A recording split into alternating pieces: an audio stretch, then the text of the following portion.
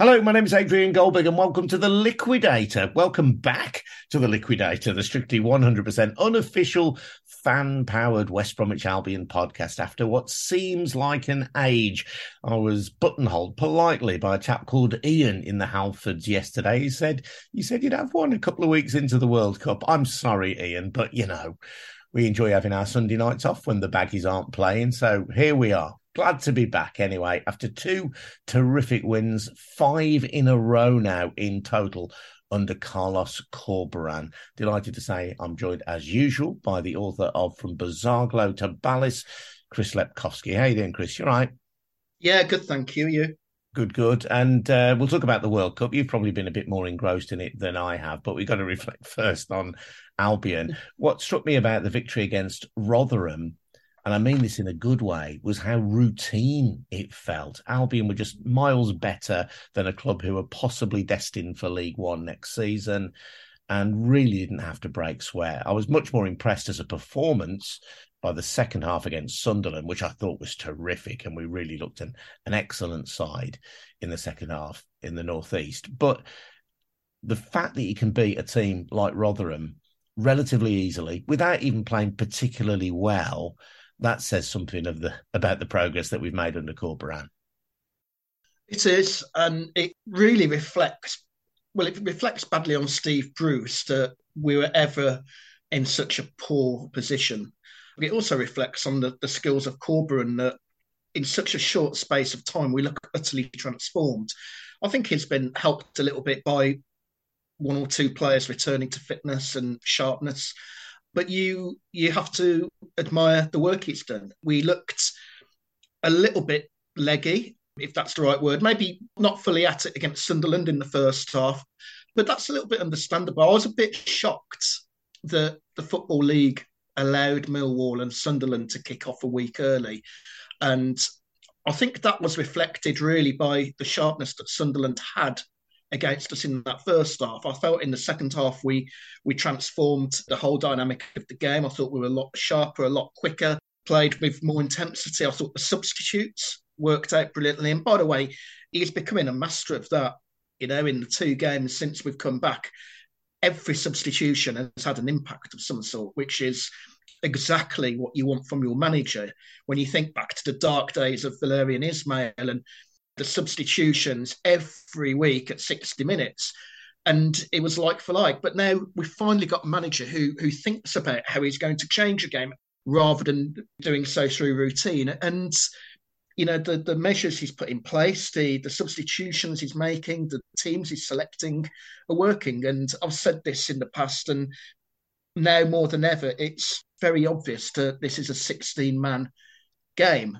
You pick your 11 at the start and you know that you can change half the team during the game. And we have got the strength in depth right now to do so and do so relatively well. And, we have been critical of the players in the past, and I think justifiably so. But some of those players are now showing that actually they can really produce, and they've bought into what this new manager wants them to do. Matt Phillips took some stick on social media after the game, and I didn't quite understand that. For me, Phillips played the kind of role that obviously Corberán wants him to do, which is sitting a little bit deeper. He isn't the flying winger that maybe we once thought of him as. He was a relatively deep-lying left-sided midfielder, but in a midfield which had some terrific attacking talents in Rogic and Swift.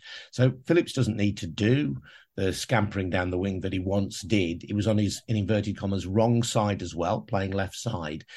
And I felt he provided real cover for Connor Townsend, and Townsend was able to get forward on more occasions, which I think is when he is most effective. Phillips also had a hand in the first goal. It was a little layoff to Rogic. There was a brilliant moment of skill from Rogic. I don't know if many fans clocked it. I've not seen that much discussion about it, but he flicked it over his shoulder, took out Rotherham defender, and then laid the brilliant left-footed pass through to Jed Wallace. So Phillips had a hand in that move, and I actually thought he played well. I thought he did some of the dirty stuff, got back, just covered, tackled. And if you look at the options for left side midfield, which are Carlin Grant, who I think most fans would agree doesn't really apply himself. You look at Grady Diangana, who's often played on the left. Diangana does apply himself, but just isn't very good defensively. I thought that Phillips put in a real shift and deserves some credit for maintaining his improvement under Corberan. Not even a mention of Adam Reach. Gosh, you're absolutely right. Although he's one of the squad, clearly. He is, yeah. Well, I mean, I was waiting for you to mention him, but you're right. His time seems to be not in the first team picture anymore. I thought Phillips was important to that win in so much that, as you rightly say, he offered cover in the way that Diangana wouldn't. And that's not a criticism of Diangana, but it's just his natural game to attack more and to take up a role further up the pitch. That first goal, by the way, I have retweeted it on Sunday morning. It is an absolutely beautiful goal. The actual pass from Rogic, he doesn't break stride, he doesn't change his pace. It's almost a moment of impulse. The ball sort of is just released by him naturally and perfectly into the space to find Wallace. And it was a great finish by Wallace because you still have to complete the job, as it were, by converting. But I thought the pass by Rogic was just utterly superb. One of the best I've seen for a long time. And it's really good to see him now fully firing. I've said it before that I've seen a little bit of him at Celtic. I've got friends who've seen a lot of him at Celtic, and they were really raving about him when we signed him. And obviously he wasn't fit for a long time. I think luckily he didn't play in the World Cup, which was probably good for us, if not for him.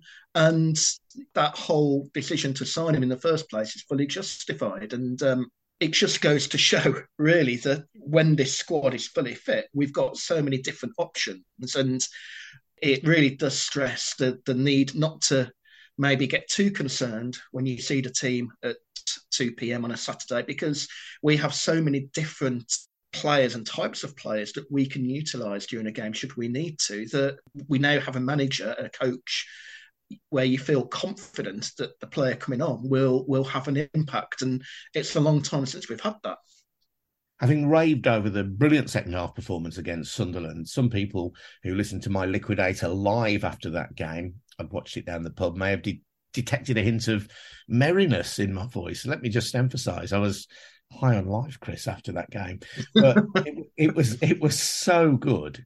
And yet, what does Corberan do? He makes 2 changes to that lineup. That's bold management. We all know the old cliche that you don't change a winning team. And it's a thought that generally I have some sympathy with, actually, because I think it's based on the idea that if the 11 who've started have done the job and have got the result, then they deserve a little bit of credit and deserve the chance to have the opportunity to succeed again or fail. So broadly, I do like the idea of not changing a winning team.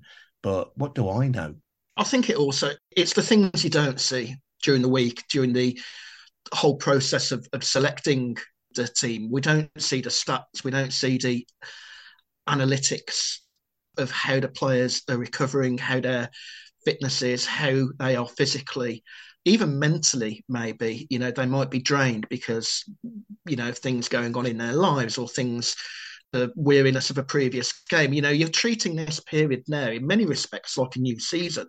And I think that is going to be reflected by the team selections in the coming weeks, because it is going to be hectic.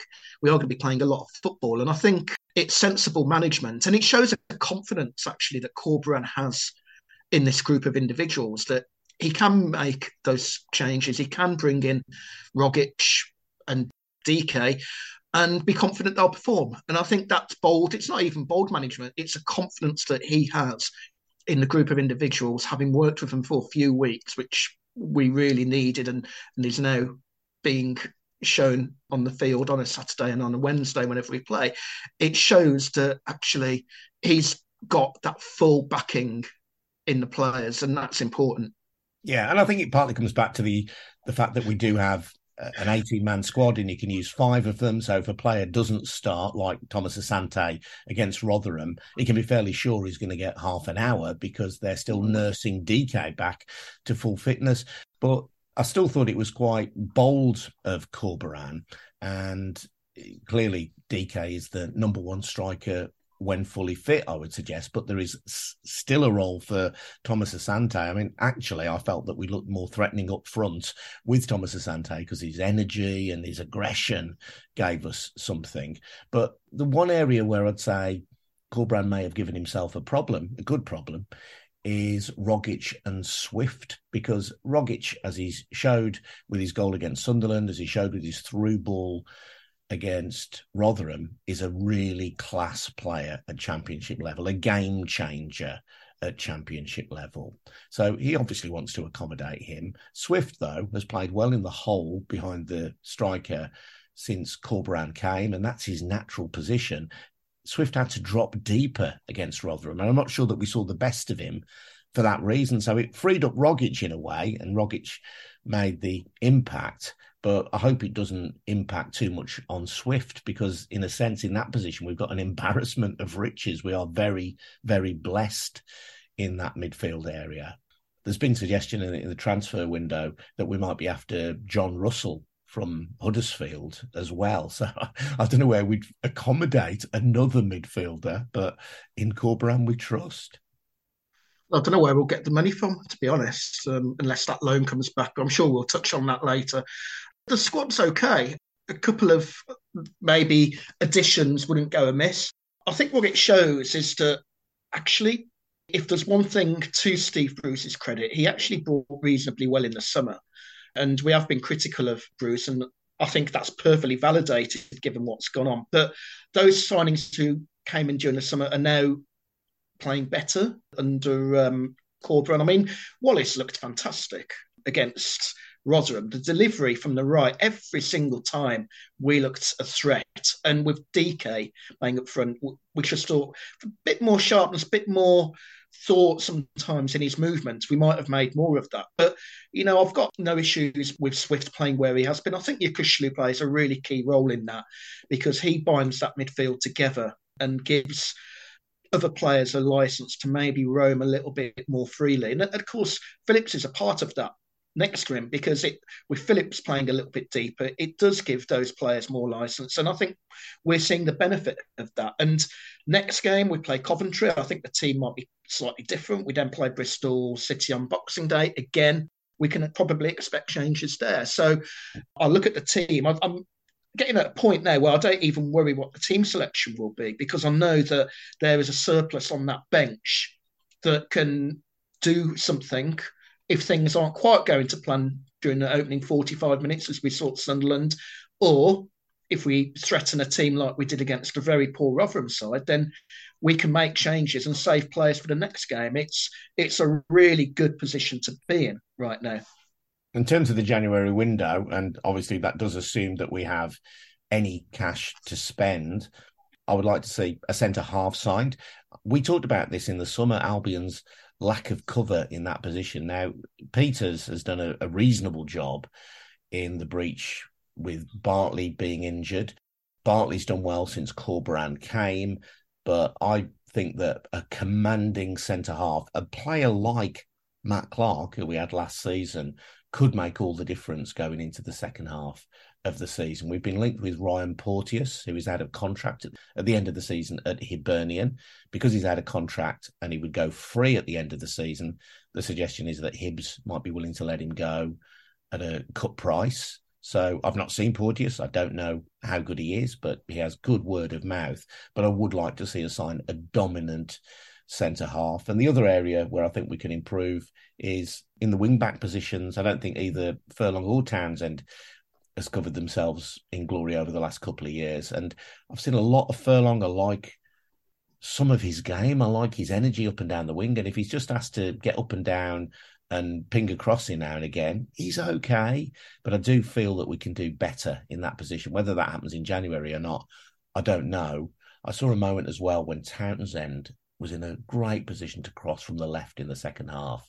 There were two or three players in the middle, and he hit it so hard it would have knocked a player's head off had they got in the way. I know that's only one moment in a game, but again, if you're looking to improve the squad over time, I think wing-back is an area, both right and left, where we can improve. Well, I think when we play with a four, they become full-backs, and I think that's actually where their weakness lies. I think as wing backs, they're probably better suited. Certainly Furlong is, because they had that attacking impetus. Yeah, I do agree. Maybe we need some kind of improvement there, whether it's via the loan system or permanently.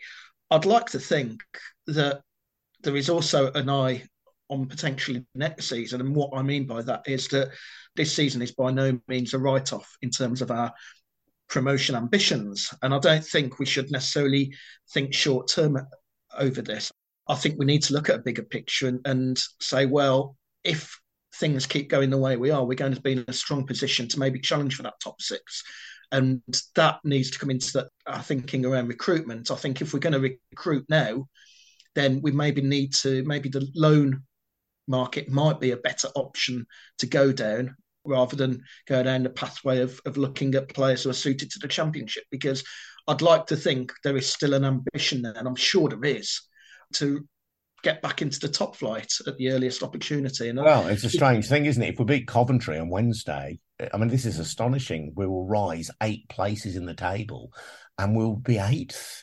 It's unthinkable. At the moment, we're still in that kind of recovering from the relegation threat phase, but against a Coventry team who threw away a 3-0 lead at the weekend, we go there thinking if we can win, we're up to 8th. And I think there is a real sense about the team and about amongst the fans now that we are on the march, that something special is happening. And I know we have listeners all over the world to this podcast and people who listen who sometimes could get to the game but choose not to, for no doubt very good reasons of their own. I'm not being critical of them. But what I would say is if you can get to the stadium over the next few months, do it, because I think something special is taking shape at the Hawthorns. I really do. One final note of caution, though. When I was doing the Liquidator Live after the Rotherham game, somebody posed the question, when was the last time an Albion manager made this impact upon a rival? And somebody mentioned a manager who won 5 games in a row, including a caretaker spell when they took over. In fact, on later inspection, that turned out to be 6 games in a row. So 6-game winning start for a manager. Do you know who it was? I'm thinking, and this was going to be my trivia question. I'm thinking it's Brian Talbot. It was Brian Talbot, whose career as Albion manager ended in ignominy with an FA Cup defeat against Woking. Yeah, Brian Talbot, I don't think was particularly suited. He also inherited a team that should have been punching a lot higher from Ron Atkinson. When he started to instill some of his own ideas and he changed the methods and the way we played, we went from being a quite progressive footballing side to being quite a direct side. And he swapped Stuart Pearson with Sam Allardyce and made Sam Allardyce number 2. I think you can see the direction we started to go in under Talbot. I can't see Corberan doing that. He seems to be quite a cultured, studious man when it comes to the way he wants his football played. It reminded me of on Saturday watching him of a little bit of Andre Villas-Boas. He was always crouched down, looking utterly nervous, utterly absorbed by what was in front of him. And he's an impressive guy at the moment. And he deserves a lot of credit for transforming us, because Bilic started off very well, but Bilic took over a team that had got to the playoffs the previous year. You mentioned Talbot. Well, Talbot had a good side inherited by what Ron Atkinson had built up. The mess that Corberan took over, he probably took over a better team than we give it credit for, but it was on its knees when he took over, and it needed quick, decisive action, and he's done that. He's provided that, and credit to him. One other thing I want to mention was the atmosphere at the ground. It was a little bit flat. It was partly because of the game. It was also because there were 3 moments of reflection on the lives of people who had died. And I'm not criticising that, by the way. I think it's really important that people who've had an association with the Albion, or sometimes who haven't, but whose lives and loss touches us in some way, are remembered. So we had, before the game, the club doctor, Mr. Wooderson, was remembered. Then at 4 minutes, the children who died in that tragic accident at Babs Mill in Solihull. And then on the 16th minute, another minute's applause for a young woman who was associated with the Albion fan zone. As I say, I'm not being critical of the club at all for marking the passing of those people, but I think it did make for a slightly deflated atmosphere, because I think it does remind you that there are more important things than football and brings you down to earth. On the other hand, I will say that the music offering at the Hawthorns this season is great. I know that Sean Kesey, who is a regular listener of this podcast, has had a hand in shaking it up alongside Matt, who's a good guy who's done it for years. But before the game, I walked into the sounds of Sweet Caroline. They were trying to get the crowd going. There was a track called Fabulous, a kind of gay anthem at the start of the second half. But then we also had a live performance on the pitch from Tom from West Brom, who I bumped into once singing a song about Cyril Regis in a pub called The Navigation in Oldbury. And there he was on the Hawthorns pitch doing it and singing a Christmas song as well. And I think it's clear this season they've really attempted at the Albion to try and mix up the music offer. The fact that they featured a local artist on the pitch as well, I think was really, really positive. So full credit to the club for trying to do something with the music and just shake it up a little bit, make it less predictable, make it a bit more fun as well, and a bit more inclusive of the local musical community. I'd also add, in terms of the atmosphere, it is absolutely bloody freezing right now. I don't think anyone has got any effort to do anything that requires too much effort. You know, it's that time of year where we're having parties and we're doing things around Christmas and whatnot. So I'll take on board your comments about the tributes. I think the tributes are important, and I'm really glad the club did that. It's really tragic to hear about the death of Dr. Widowson and the young lady who worked in the fan zone, and of course the four children. Absolutely dreadful, absolutely awful. So it's good the club marked that, but I guess that's always the danger when you sort of break from the norm of a game to reflect on something like that. But I do honestly think it was it was the temperature, just people freezing, and it wasn't the most exciting of games. Even though Albion win, it all felt a little bit routine. Not a criticism, by the way, because it was a good performance, but it wasn't. Rotherham didn't exactly bring much to the table, shall we say. No, I think their first effort I clocked at 78 minutes, and they're a club. I really like the New York Stadium. Got a lot of time for Rotherham. Had a really good away day, I think 4 years ago when we won 4-0. So I want them to stay at our level, but I don't think they will. I think they look a little bit doomed, a little bit hangdog, it has to be said. They were not very good. So whether or not Albion have money to spend in the transfer window relies in part, you suspect, on whether Gurchan Lai pays back the £5 million that he borrowed from the club. This was the quote at the time, by the way. And I say the time, this is around the time when the loan became known, which was only around June of this year. Regrettably, the COVID-19 pandemic saw my international businesses suffer, particularly those in the hospitality and entertainment sector, which experienced an almost complete closure for long periods. And in March 2021, I received a loan from the football club. Well, we're closing in now on 2 years since that loan was made. We're 3 months short of it. It was due to be repaid last year. He defaulted on that repayment. Now it's due to be paid by the end of this year. We'll see if the money is repaid. But if people wonder why, in the midst of a goal celebration, because we scored in the 56th minute against Rotherham, why a minute later so many fans were getting their mobile phones out and shining a light, well, that's why. We don't know the circumstances in which the loan was made. We don't know the full details of the repayment schedule and the punishment for any default if this December deadline is missed. Our owner, who was supposed to invest in our football club, has taken money out of the club and not repaid it, which must damage our ability to compete in the transfer market unless it is repaid. Yeah, our controlling shareholder. We're getting to that point where we're starting to tap our watches, aren't we? And looking over thinking, yeah, come on, but repay it. I can't stress enough, we need promotion this season. I think that once again, we've had another national journalist take a big interest in this. John Percy produced a great appraisal of the situation as it is at the moment, as it stands. Corberan does need backing. We know that he left Huddersfield because there were issues there over finances. We mustn't put ourselves in that position with that in mind. But also, it just concerns me. The financial situation at the club concerns me quite greatly. And I think it's important that while we're celebrating wins and enjoying the football, it's important that this pressure is maintained, not only by people like ourselves chatting about it, but by supporters at the stadium doing their bit during the match by voicing their concerns, by taking a form of peaceful protest.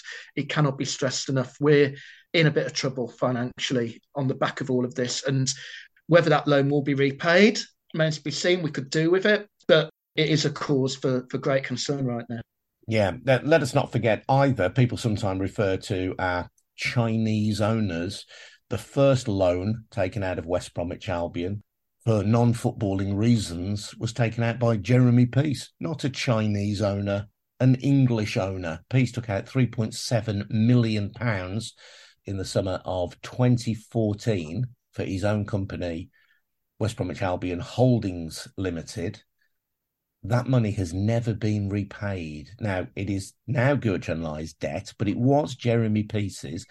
He has said that the loan was made on advantageous commercial terms for the Albion. Well, there's not much advantage if the debt hasn't been repaid, has it? So the question marks about how Albion are run behind the scenes predate our current owners, but it highlights for me why football needs a proper independent regulator. But in any event, money has gone from our football club, £10 million worth of it, first from Peace, then from Lai, which has not been repaid, and that damages our ability to compete in the transfer market. And let's not forget that as we celebrate great wins, as you say, Chris, as we marvel at the transformation that Corberan has brought, we do have to remember as well that things are not entirely as they should be on the financial side of the club. Talking of money, by the way, I think it's a timely moment to recommend, if you've got any spare cash, if you just want to help out people in the local community are finding it really hard to get by, then Smethwick Food Bank does help some of the neediest members of the community closest to the Hawthorns. They're after donations of food, contributions of toiletries, volunteers as well. So find out where you can drop off your food donations at smethwick.foodbank.org.uk. smethwick.foodbank.org.uk. World Cup, quick sum up, Chris? I've loved it. I've really enjoyed it, actually. There are aspects I've not been comfortable with. Those are well publicised by other journalists who are out there. But I've loved the football, and I've really enjoyed seeing the rise of Morocco, seeing Croatia. I was sad at England's plight. I felt they had a really good potential pathway. If only they could have played another country and not France at that quarter-final stage, I think they would have progressed further than they did. And seeing Germany go out in the group stage is also quite funny. Second time in a row, yeah. that is. I mean, crikey, it's crisis time now, if ever I've seen it. But I have really liked watching it. It's been different watching it in the cold, watching it against the backdrop of a build-up to Christmas and the domestic campaign being sliced in half. I've actually felt a little bit, I found it strange that they brought the championship back while there were still games going on. I really wanted to watch that third place playoff because I felt... And quite rightly, as it turns out, it was going to be a great game. So there have been really good aspects of the World Cup. I hope that future World Cups are managed differently in terms of who gets them and who warrants getting them, because we know all the issues around Qatar and their human rights record. But as a footballing spectacle, it has been very good. Right then, the trivia question, which was World Cup related. It was indeed, well remembered. I asked who the 4 Albion players were who played the 2010 World Cup and who were the 2 Nigeria squad members who were to join Albion at a later date. Christopher Smith says the 4 players at the World Cup were Yara, Woods, Thomas, Corran. Not quite. No. Thomas, no.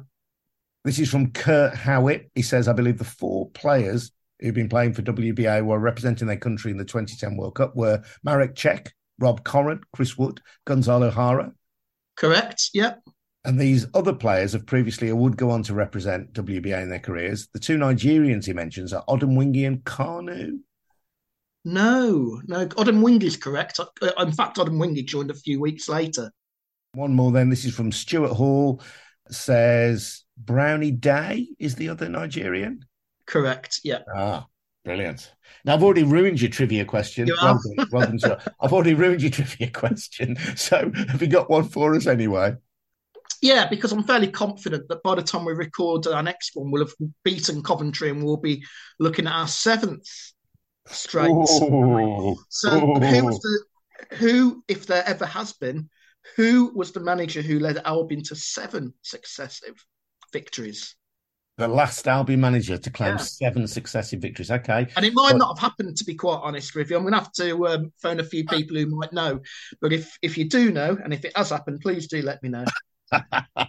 All right, he asks a question that he doesn't know the answer to, but that's fair enough because I kiboshed his real question. Yeah. Who has a manager led Albion to 7 consecutive victories? Drop me an email to goldbergradio@gmail.com. Don't put it on social media because it spoils it for everybody else. goldbergradio@gmail.com and put trivia question in your header, and I will try and remember to read it out next time. Before we go, just to say, make a date in your diary. March the 9th, there will be a Liquidator live event at the Green Duck Brewery in Stourbridge. Me and Chris will be there, plus special guests yet to be announced.